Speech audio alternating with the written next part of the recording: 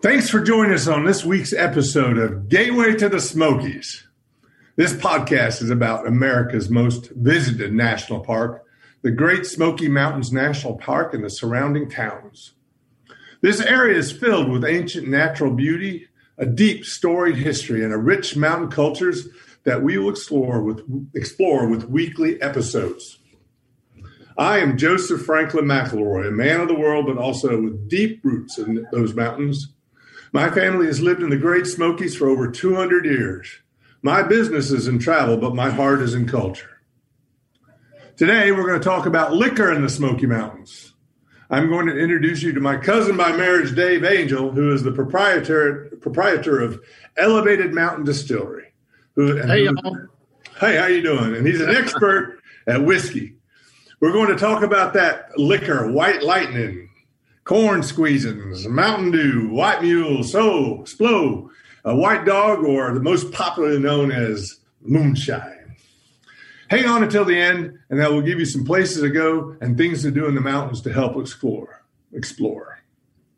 Now, last week, we talked about the Scotch-Irish influence on music in the mountains, but we didn't touch much upon their influence on distilling. Whiskey is actually derived from the Gaelic word Usquebaugh, I hope I said that right, which translates as water of life. And when the Scotch-Irish migrated to America, they brought with them a history of distilling that they adapted for use on the common grain of North America, maize, also known as corn. They learned a lot from the Cherokees in cultivating this crop and became experts at distilling it into spirits. Now, I remember growing up in the mountains, that mountain moonshine was a part of the fabric of life. If you went to the Square Dance Hall on Saturday night, you knew that you could get a drink of moonshine out back. I remember that sometimes my dad got paid for construction work with moonshine. And before he was a construction company owner, he was a chemical engineer. And I remember that I came home one day and I saw this glass contraption. I had no clue what it was. It was sitting on the table. And I was pretty young and I was heading towards it. And he got in my way and kept me from breaking it. I didn't know what it was for several years, but he had made himself a glass still. So he was being true to his roots. And other things I remember is that pigs love to eat the leftover mash from distilling. And then to this day, and even to this day, I know that some people believe that our famous mountain herbal remedies only work with a touch of moonshine in them. So there's a lot of cultural richness to moonshine in the mountains, but not all of the moonshine culture was good. So a lot of people's lives were ruined by legal troubles and alcoholism and parents being distant and. Fighting, there is a lot of that as well. So it's not all a good story. But, there was a time when the only way to get cash money to pay taxes was to sell moonshine or livestock. So for a while, especially in the 19th and early 20th century, it was part of the economic necessity of life in this Great Smoky Mountains. And one of the funny things I was finding out recently talking to some people was that elections back in the 19th century were often paved by moonshine. Somebody wanting to get elected better have a party on election day and be giving out free moonshine so that everybody could get drunk and then go in and vote together. And then the one with the best party usually won the election. But that might be an exaggeration, but I think there was some element of truth to that. So now let me introduce you to my good friend and cousin, Dave Angel, who knows a lot more about me than moonshine and legal distilling. He's going to fill you in a lot. So howdy, Dave. Hey, how are you? Good to see you, Joseph. Good to see you again. So why don't you first let everybody know your background? How'd you end up to be an expert on distilling? Well, growing up where Joseph and I grew up, it is, like he said, it's part of the culture. It's around. It's something I was fascinated with my whole life growing up. I actually made my first run of moonshine when I was 14 years old. It was my 9th grade science project. Still have the still I used back then. I had an old timer that taught me how to do it. I always thought back then, and when these guys are gone, when these old timers are gone, moonshining goes with them, and I want to make sure I can carry it on. It'll always be there. There are people today still doing it. There always will be people. I know generations of people that are working with their grandparents and their parents, still making. It's a different model, a different market than it was probably in the 30s, but it still lives on. Yeah. So you went off in the world for a little while, right? I did. Actually, I have a corporate career. I used to work there on 42nd Street a lot. I worked for Pfizer at one point. Loved my corporate career. It took me a lot of places. I lived in China for 3 years. Human resources, business development were the kinds of things I focused on. But a few years ago, it came time to come back home. I think we all end up following our roots back to where they started at some point. My parents needed me here. My wife is from our hometown. And it was just time to reinvent myself. They didn't have the kinds of roles that I was doing back in Haywood County, North Carolina. Yeah. So, I think that one of the things that you learned about, and I think the audience would really like to know about is, what is moonshine? Yeah, that's a good question, because I get asked that all the time. When people come to the distillery and we're trying different products, they'll say, well, what made this moonshine? Or what about the last something specific to the moonshine recipe? Technically, moonshine is anything you don't pay taxes on. So if it's rum from Jamaica, if it's vodka from overseas, if you're not paying taxes on it, that's legally what makes it moonshine. Oh, what you see, what you see on TV when you watch it in the movies, and the old guys by the still back in the woods, that's typically a knockoff version of whiskey. A lot of times they'll call it whiskey. They'll say it's a corn whiskey. Well, technically, if a whiskey is alcohol distilled from grain. If you watch TV, they're always pouring bags of sugar into the still. Well, when you put sugar in it, it's no longer whiskey. It's a knockoff version. So that's what most people think of as moonshine. If you see it on a label at a distillery, it's just a funny word on a label. That's legal stuff, taxes paid. It's all good. Right. So, so in the mountains they mostly made corn, right? Corn whiskey, corn moonshine, right? Yeah. By the way, did you know that moonshine is actually what they called it in Gaelic back in the old country. So then that particular term actually comes from Scotland, for calling this because I guess people made it by the moon shining at night. But it was the Scotch and the Irish that brought it. They were the ones that knew how to do it. So when it became it was a way of survival for a lot of people. I don't know that people necessarily went into it to be distilleries back in the 1920s. It was survival. Times were hard, and they knew that was something they could turn to pay bills. And it was the Scotch and Irish that knew how to do it and brought it with them. All right. Yeah. And didn't it for a long time, it was actually sort of an honorable profession back in the mountains, right? Yeah. And then it was definitely was. And then it was like, wasn't there like taxes came in and that sort of changed everything? That is how it happened. Taxes have always been a history. A lot of people, when they think of whiskey and they think of American whiskey, they think of bourbon from Kentucky. The biggest reason whiskey's in Kentucky was because Pennsylvania started taxing it when the industry was in Pennsylvania. And they said, we don't have to pay taxes in Pennsylvania. We'll move somewhere else. And they moved to Kentucky because it was midway between New York and New Orleans. Well, there was in the late, in like 1790s, the George Washington had to suit back up and lead an army. I think it was in the Pennsylvania area because the federal government tried to make revenue by installing a whiskey tax. And we had something called the Whiskey Rebellion. Yes. Well, that's it. The Whiskey Rebellion led to moving to Kentucky. Yeah. So that's kind of interesting. Yeah. So the other thing that I thought was interesting, and is not often talked about, and I remember this is things like Applejack and stuff like that, is moonshine can be made out of a lot of different fruits and is actually considered brandy, right? Yeah. So I said a minute ago, whiskey is alcohol distilled from grain. Brandy is alcohol distilled from fruit. So that's the purest answer of those. But again, when it came to being made in the Smokies back in the 30s, they'd make a corn mash with some apple in it, and they call it an apple brandy. But it had a lot of corn-based alcohol in it. So if it's a high alcohol count brandy, it's more likely got some sort of whiskey in it. Exactly. If it's coming from the woods. I mean, moonshine, or even today, moonshiners will tell you about their brandy, but it always starts with some corn and sugar. Ah, interesting. Is that why you see these craft beers made and they have sort of fruits and stuff in them? And a lot of times they have a pretty high alcohol count.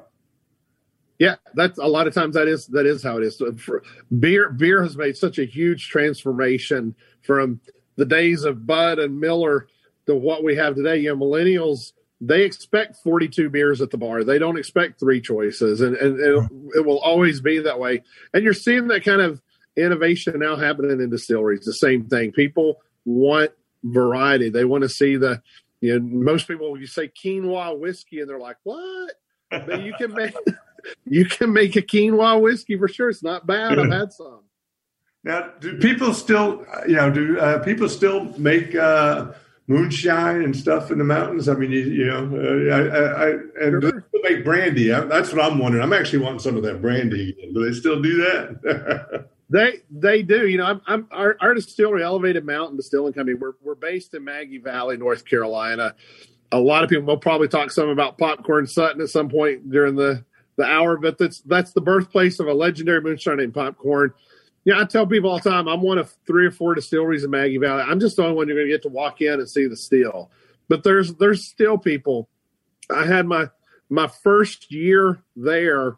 I came in one day and there was a bag sitting out front, and I thought, what's that about? And it's right before the holidays, and a local moonshiner left me a jar of apple pie moonshine he had made, and there's a note in there that just said, "You've done more for marketing my business than anybody. I just want to say thanks." Well, yeah, that's pretty good. My dad used to tell me that Popcorn Sutton would meet him at the Maggie Valley restaurant and talk to him about things he might need, and then try to convince him to do it. And every once in a while, he'd take one of the things that he needed to be done and do it, and then he'd get paid in moonshine. It's still part of the life. I'm sure it is.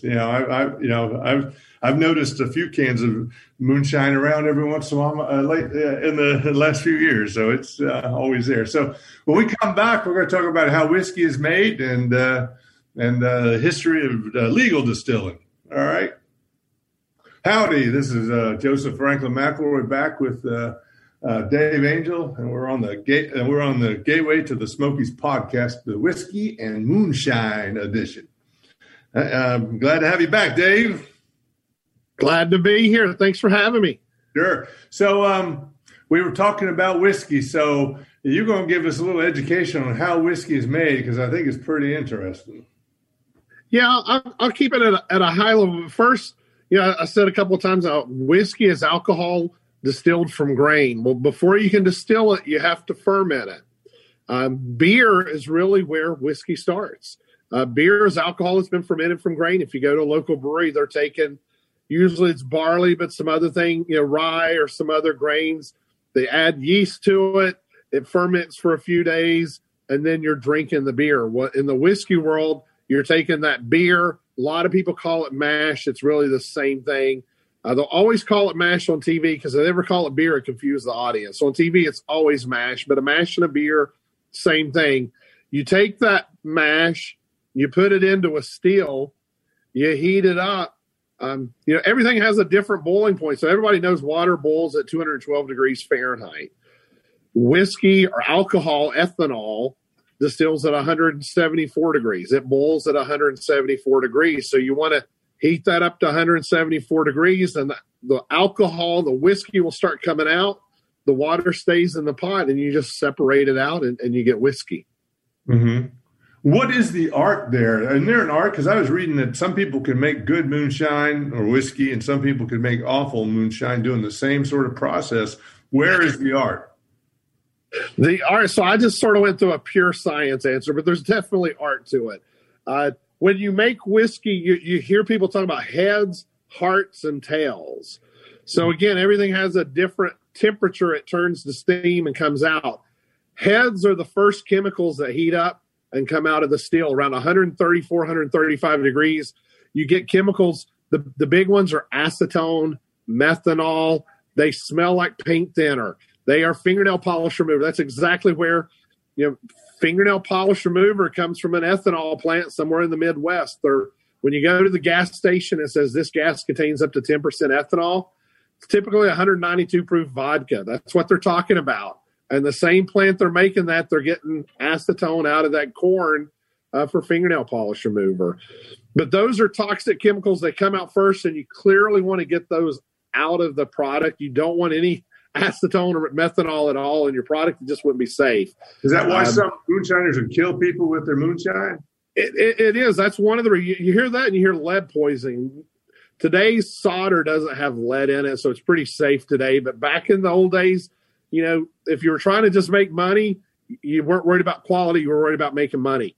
And so that's a whole different market back then. But yeah, acetone, methanol, they get methanol makes you go blind. You hear about bad moonshine making people go blind. It's because they didn't do a good clean cut up front. Once that stuff comes out of the still, right behind it's the whiskey. And if you're paying attention, we have a 920-gallon still. We can really get a sense of, you can just smell that acetone just drifting off, and all of a sudden this whiskey smell comes in, and you're into the good stuff. And when in doubt, we let it flow another minute. Just make sure we get the heads out of there. But then comes the whiskey. Well, the purest of alcohol would be ethanol, which would also be vodka. Vodka is the cleanest of the hearts. It's right in the center, pure ethanol.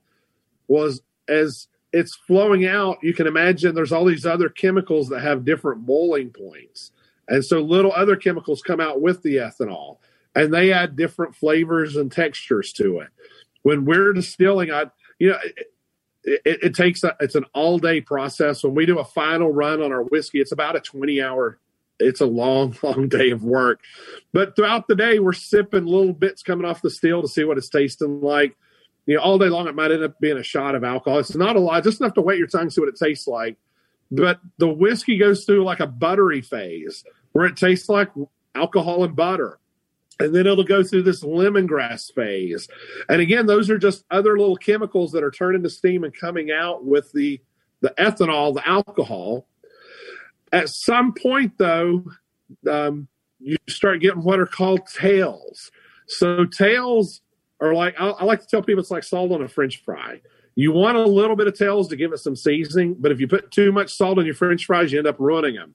And it's the same thing with tails, and that's really the art of making whiskey right there. How much tails do I let in there? It gives a little bit of a full-bodied bitter taste, but too much of it, all of a sudden it tastes like an unripe squash or zucchini. And you don't want that to ever happen to your whiskey, because once it's in there, you can't take it out. So the art's making those kinds of judgments of when to make those cuts, how to make those cuts to get the final flavor you want. So you, when you're taking the what's coming out, you actually separate it into vodka and whiskey and something else?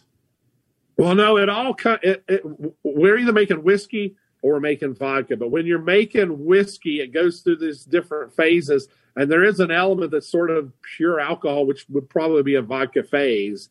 But we're not. You don't cut vodka out of whiskey. When you make vodka, you're making a whole different product. So same basic process. So the vodka gets mixed into the whiskey. So you keep the vodka, and then you make, and then the whiskey mixes with it, or do you? Yeah, essentially all those other chemicals with the vodka makes whiskey.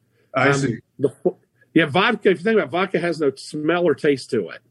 The smell or taste of whiskey, and that's pure ethanol. Mm-hmm. The smell and taste of whiskey are all these other chemicals that come through, and you preserve them in the alcohol. You keep them in the alcohol. That's probably a better word to say. And collectively, they give you the taste of whiskey.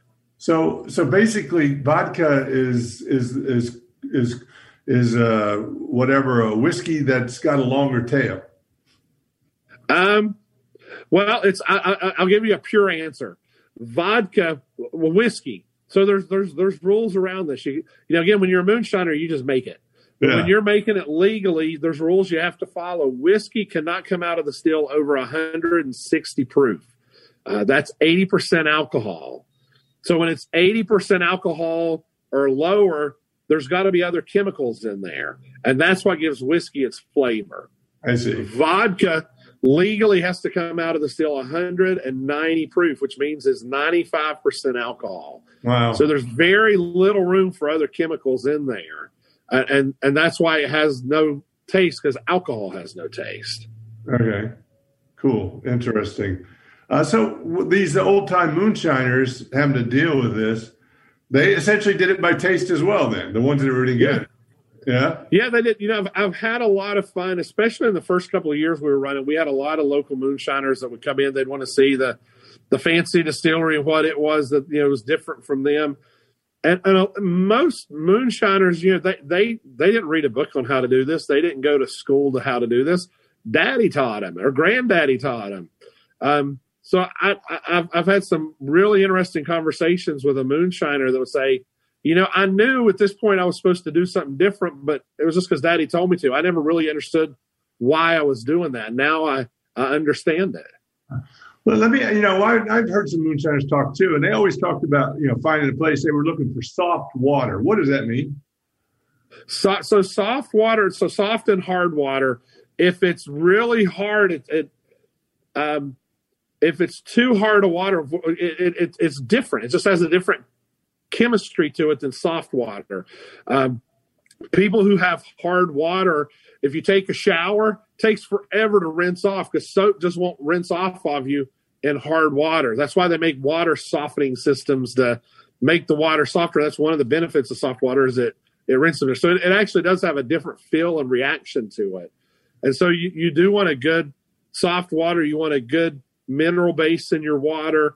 A lot of times you hear people talk about limestone water that's went through limestone. I would tell you, one of the big reasons I'm in the Smoky Mountains, anywhere from, I'll say, Knoxville to Asheville, the water in the Great Smoky Mountains, that part of the Blue Ridge, is just fabulous. And good water makes a world of difference. Yeah. They bottle exactly. the water. It's so good. Yeah. Yeah, Maggie. So Maggie Valley, we're in Haywood County, North Carolina. We have the highest average elevation of any county east of the Rockies. And what that means is water flows downhill. Yeah. And there's no water that comes up into Haywood County. So all of our water starts right there. I can literally go out the front door of the distillery and I can point to Water Rock Knob and Phi Top Mountain. That's where my water comes from, those two mountain peaks. So I guess that probably went into your decision why to come back and create a distillery in the mountains as well as being at home. But what is the story of how you created Elevated Distillery? Well, there were a lot of reasons. I mean, definitely coming back home, but I could have just as easily lived, a couple hours away somewhere else and got the satisfaction of being home. Why I really chose Maggie Valley, one's that water that we just talked about. You just can't beat it. And the water's so pure in Haywood County.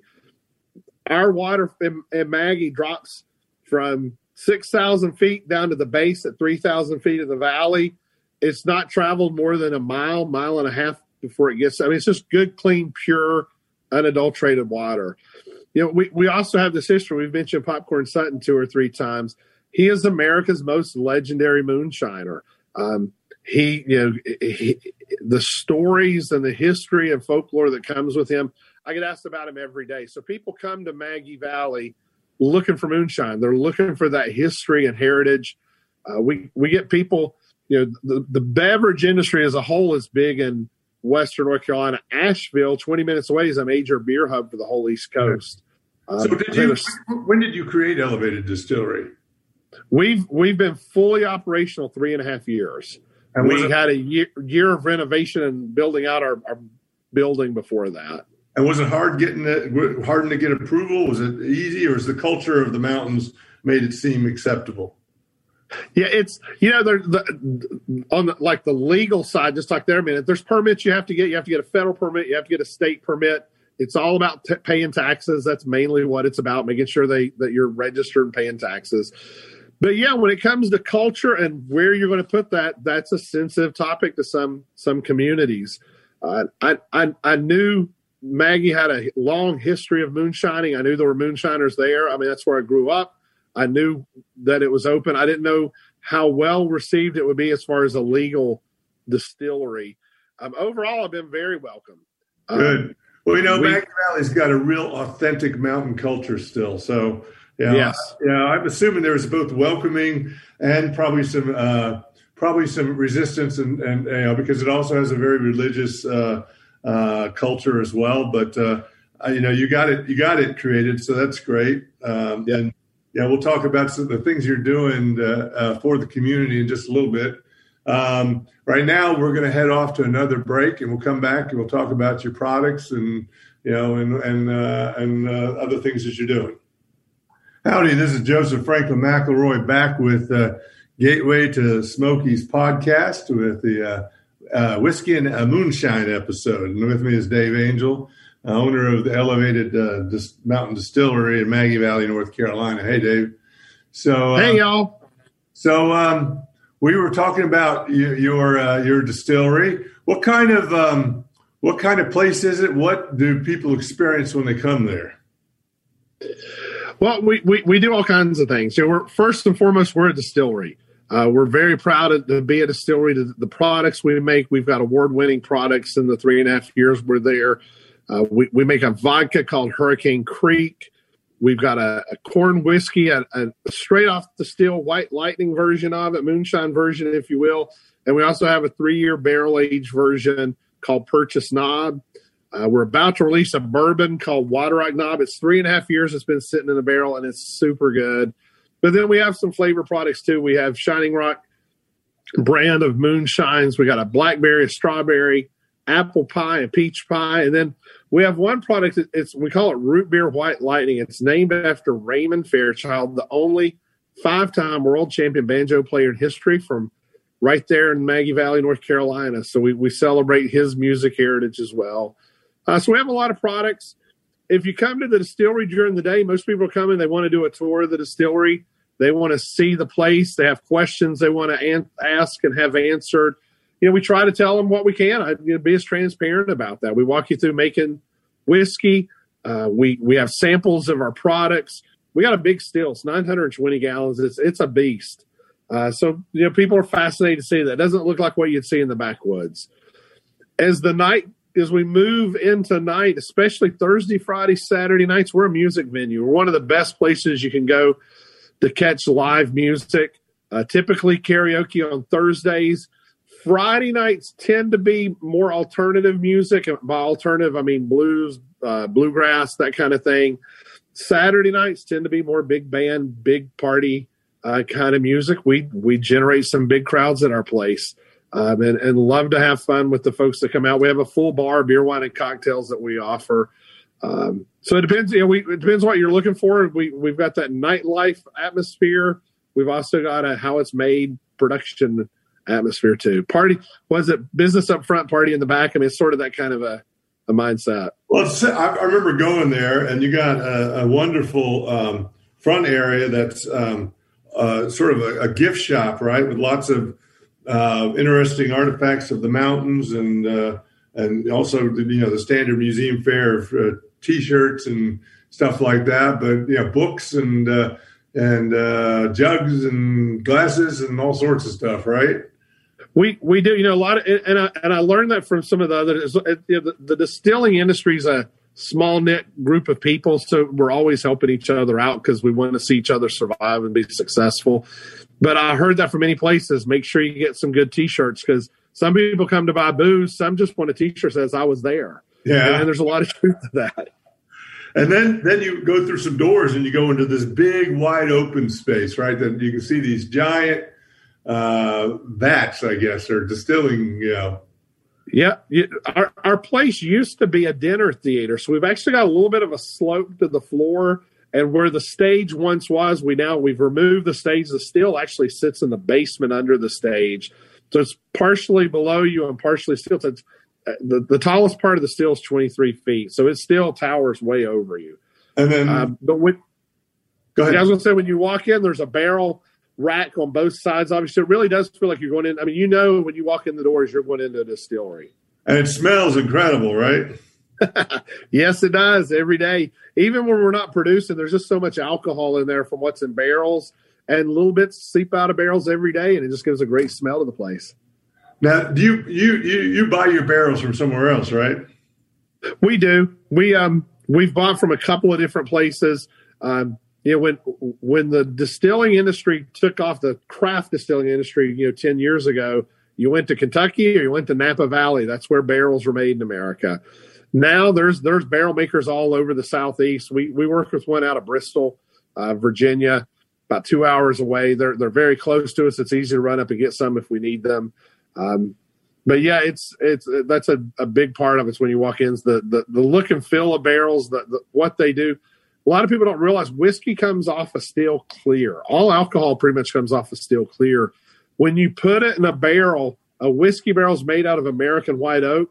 It's char burned on the inside. It's that burnt layer of wood that turns the whiskey brown. Oh, interesting. It affects the taste too, right? It does. About 60% of a whiskey's flavor is going to come from that charred barrel. Mm-hmm. And what's different from, say, Tennessee whiskey from your whiskey? Is there any? Or there is. Tennessee whiskey has to be made in Tennessee. That's the biggest criteria to it. They would get mad at me in Tennessee for saying this, but Tennessee whiskey is a bourbon that's then poured through a charred maple wood filter that gives it a sweeter maple note. And they say because of that, it's no longer a bourbon, it's Tennessee whiskey. But they don't like you to call it bourbon up front. They just want to talk about Tennessee whiskey. Well, what's the difference between bourbon and whiskey? So good question. Bourbon, and I'll blow some people's minds here. Bourbon is whiskey. Bourbon and Scotch are both whiskeys. I get asked that all the time. What's the difference between Scotch, bourbon, and whiskey? Scotch has to be made in Scotland. Bourbon has to be made in America. It does not have to be made in Kentucky. It has to be made in America. Bourbon has to be at least 51% corn, has to be aged in a brand new charred American white oak barrel.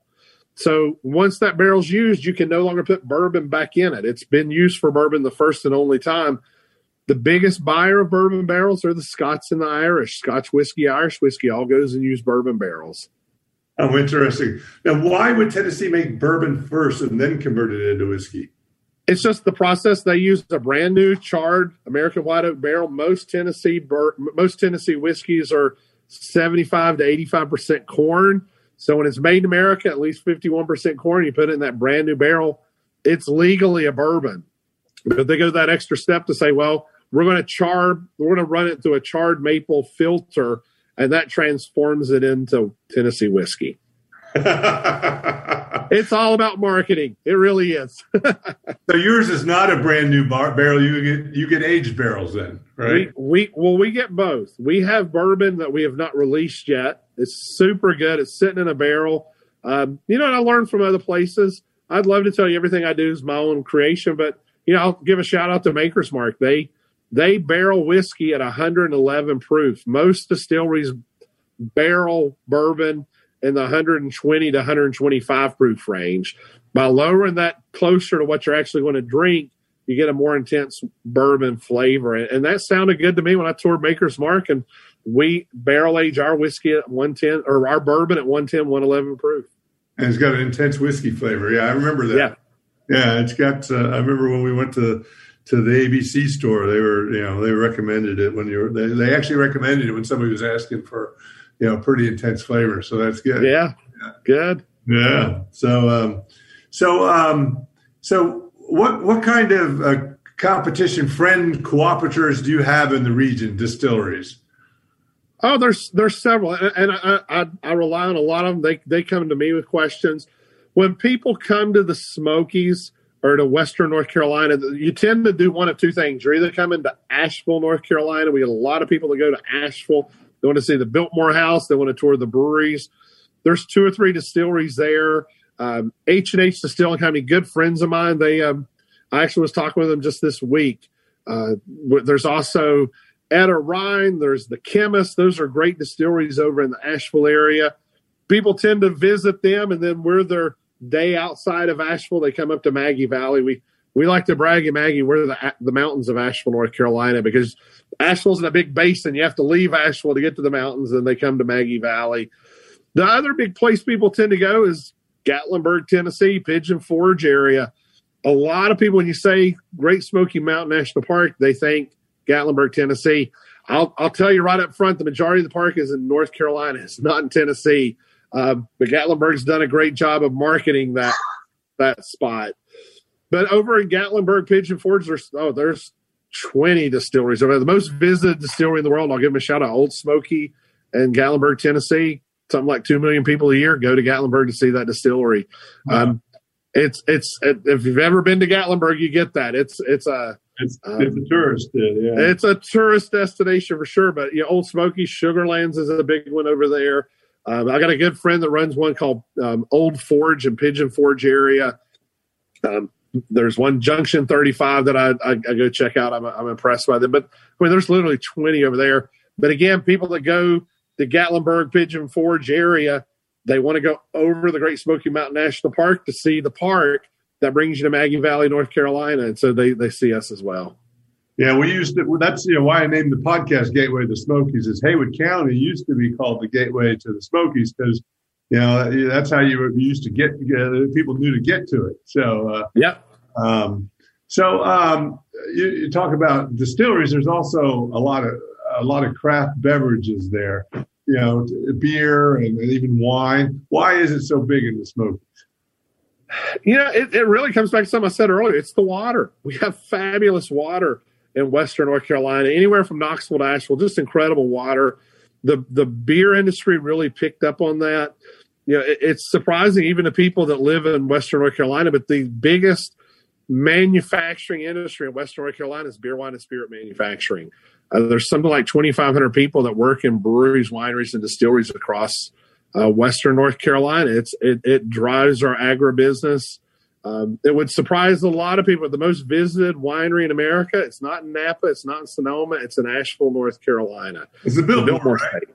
Yeah, it's the most visited winery in America. So we're right there in the heart of all that. Asheville has something like 35, maybe even 40 breweries just in downtown Asheville. And Haywood County is now starting to get a number of really good breweries there as well. Even Maggie has a brewery now. Maggie has a brewery too. Bearwaters in Maggie Valley. They're also in Canton. I have a brewmance with these guys. I think the world of Art and Kevin. They're the owners of Bearwaters. They're good buddies of mine. I do a lot with them. We make hand sanitizer together. We found ways to work together and doing some business, which is a lot of fun when it's friends you're working with. There's Frog Level Brewing in downtown Waynesville. There's Boojum Brewing in downtown Waynesville. We have a winery in Maggie Valley, B&C Winery. So yeah, we got little Haywood County. We got breweries, we got winery, we got distillery, we got a craft soda company, Waynesville Soda Jerks. They are super good. A lot of fruit-based sodas that they make, and we got some fabulous coffee shops too. We're into everything. Yeah, so I mean, it's a great place to visit for you want that craft beverage experience. In fact, me and Dave are talking about maybe doing a craft beverage festival. We'll see. Yes. We'll see if we can get that together. So right now we're going to take another break, and then we're going to talk a little bit more about the moonshine history when we get back in the Smoky Mountains of North Carolina. Hey, this is Joseph McElroy back with the Gateway to the Smokies podcast with my good friend Dave Angel. Hey, Dave. Hey, y'all. So, you mentioned Popcorn Sutton. I think people that know anything, have any knowledge of the moonshining at all, know about Popcorn Sutton. I think he got famous on the Moonshiners TV show, right? He did. The first few seasons, they talked. Popcorn had actually passed away before the show got started, but they used a lot of footage of Popcorn up front, and I think that was a big key to the success of the show. Yeah. Well, why was Popcorn so famous? He was a great moonshiner. He was an excellent marketer. He knew how to put his stuff out there and to get it known. What really made him famous, he was in a documentary called The Last Run. And The Last Run was filming Popcorn Sutton making his last run of moonshine. It was filmed in 2002. And for the next 5 or 6 years, people were desperately hoping to get a bottle of that last run. And he always happened to have just a few jars sitting around. It was some of the best marketing that he ever did. But when when that movie came out, the last run, it won an Emmy. From New York City to Miami, it was getting on the on television. It was that feel-good story on Friday night on the news. Today in Maggie Valley, North Carolina, Popcorn Sutton announced his last run of moonshining. They called him the last of the rebels. Those were more like 10 miles, I guess, maybe 12 miles. But we're right there on the border. He went back and forth between sort of the Cosby, Parisville, Tennessee area, Maggie Valley, North Carolina. He I was talking about his marketing, and you mentioned earlier the Maggie Valley restaurant. Popcorn drove a Model A Ford truck. And if you asked him why he drove it, he'd say, I'm just too poor to afford anything fancier than this. It was marketing. When he pulled into the campground at 9 o'clock, it was like the ice cream truck pulled in. The kids saw it. All the moms and dads were like, popcorn's here. Get your money. Let's go get us some moonshine before he leaves. You know, he was a classic mountain man character, I'll tell you what, right? He was. He sort of looked like that picture right behind you, right? Well, that's him right there. That's a wood carving. Mountain Mike's Whetstone in Maggie Valley. They carved this out for me. But that's a rendition of Popcorn Sutton right there. Yeah. So what'd you think of that Moonshiners TV show? You know, it's a great show. I'm familiar. I know everybody on the show. They've all been at our place. February, the last Saturday, I don't know what the date is, the last Saturday in February from 1 to 4, almost the whole cast is going to be at the distillery. They do a meet and greet the last Saturday of February with us every year. You know, we get thousands of people that will go through the distillery. We're limited because of COVID how many can be in there at one time, but we'll get them through and make sure they all get to meet their favorite moonshiners from the show. But they all live right in and around Maggie Valley. I see them all the time. We had Kelly Williamson on the show came out to listen to music with me Saturday night. It's interesting what it's done to moonshine. And so, the moonshiners of the 30s, 40s, even the 60s and 70s, they weren't about making good product. They were about making good money. They wanted to see how cheap they could make it and how much they could sell it for. That show has, it's sort of rejuvenated the energy around moonshining. And you've got these gourmet moonshiners today. They want to use the best of the best grains. They want to make whiskeys you can't buy anywhere else or find anywhere else. They're really pushing the limits of what can be done, and it's interesting to see what some of these guys are doing. So, for people listening, one of the adventures you could do is come to Maggie Valley and see if you can get a local who will introduce you to a moonshiner, but you'll have to convince them that you're fairly trustworthy. So that'd be the adventure of your lifetime if you can do it. But you probably can find somebody that'll get you product, but it'd be maybe a little bit harder to find the moonshiner himself. Yeah. You can try. It'd be a great adventure. That was back in the day. That's why people came to Maggie Valley. Now there are guys like me out there that are making legal moonshine. Yeah. Back in the 1970s, come to your place and get the legal stuff because you got a fun experience. You got all the music and things going on. It's like it's a tremendous facility, and then do some little adventures because you talk about the water. It's great to go. Tubing and fishing and all sorts of things in that whole area. Rafting with the waters. Now, is it true that NASCAR came out of moonshining? Yes, it did. NASCAR definitely has its roots in moonshining. They were if you make illegal liquor, you're called a moonshiner. If you transport it, you're called a bootlegger. So bootleggers that's the beginnings of NASCAR right there. They had souped up. They tended to put super big shocks in the back of the car and springs so that when they loaded it down with moonshine, it didn't sink in the bottom and it looked like it drove right. But they had to be able to outrun the law, and they have big engines in those cars to be able to do it. So we're going to have to close up a little bit soon. Where can we buy your product besides your distillery? Well, we'd love to have you come to the distillery, come visit Maggie Valley, but we're available in ABC stores, alcohol beverage control stores in North Carolina, all throughout the state. Whether you buy it in Wilmington, the coast in Wilmington, North Carolina, or at the distillery, it's the exact same price. That's one of the pros and cons of a state-controlled alcohol. But we're sold throughout the state of North Carolina. We are looking to expand into some other states. We get visitors from in our first 6 months of operating, we had a visitor from every state but Wyoming. And there's not a lot of people in Wyoming. That's what I discovered later. It took a while to get one from there. But people come from all over, and so we're trying to figure out what states make the best sense for us to move into. And what's your website? ElevatedMountain.com, www.elevatedmountain, all one word, all spelled out.com. You can find us on Facebook. We've probably got 15,000 followers on Facebook. That's probably the easiest way to keep up with what's happening. Elevated Mountain Distilling Company. If you're on Instagram or Twitter, Elevated MTN.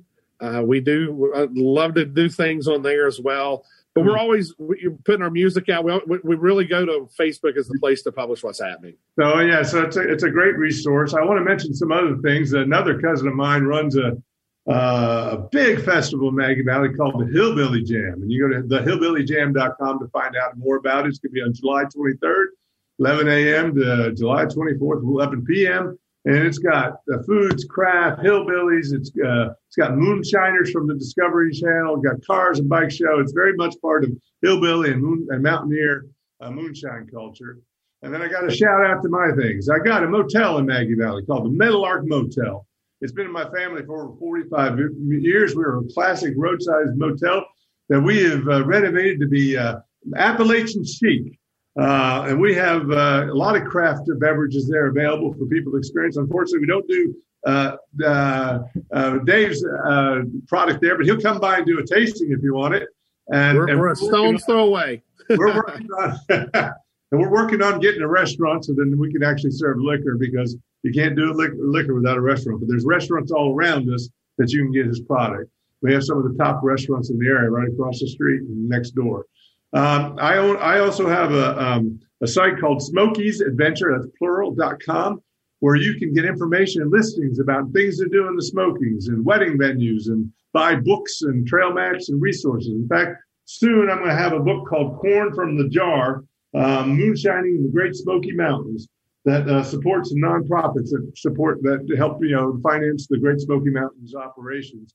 So that'll be for people listening to this. This is going to be around for a while. You'll be able to go there. It's not there yet, but it'll be there soon. And then I'm part of the Where Traveler magazine network. We're building a great Smoky Mountain section that's going to feature experts and human interest stories about the mountains. It's a big site. It's got over 12 million visitors a year. And the stories are going to be very much into what the things that we talk about here.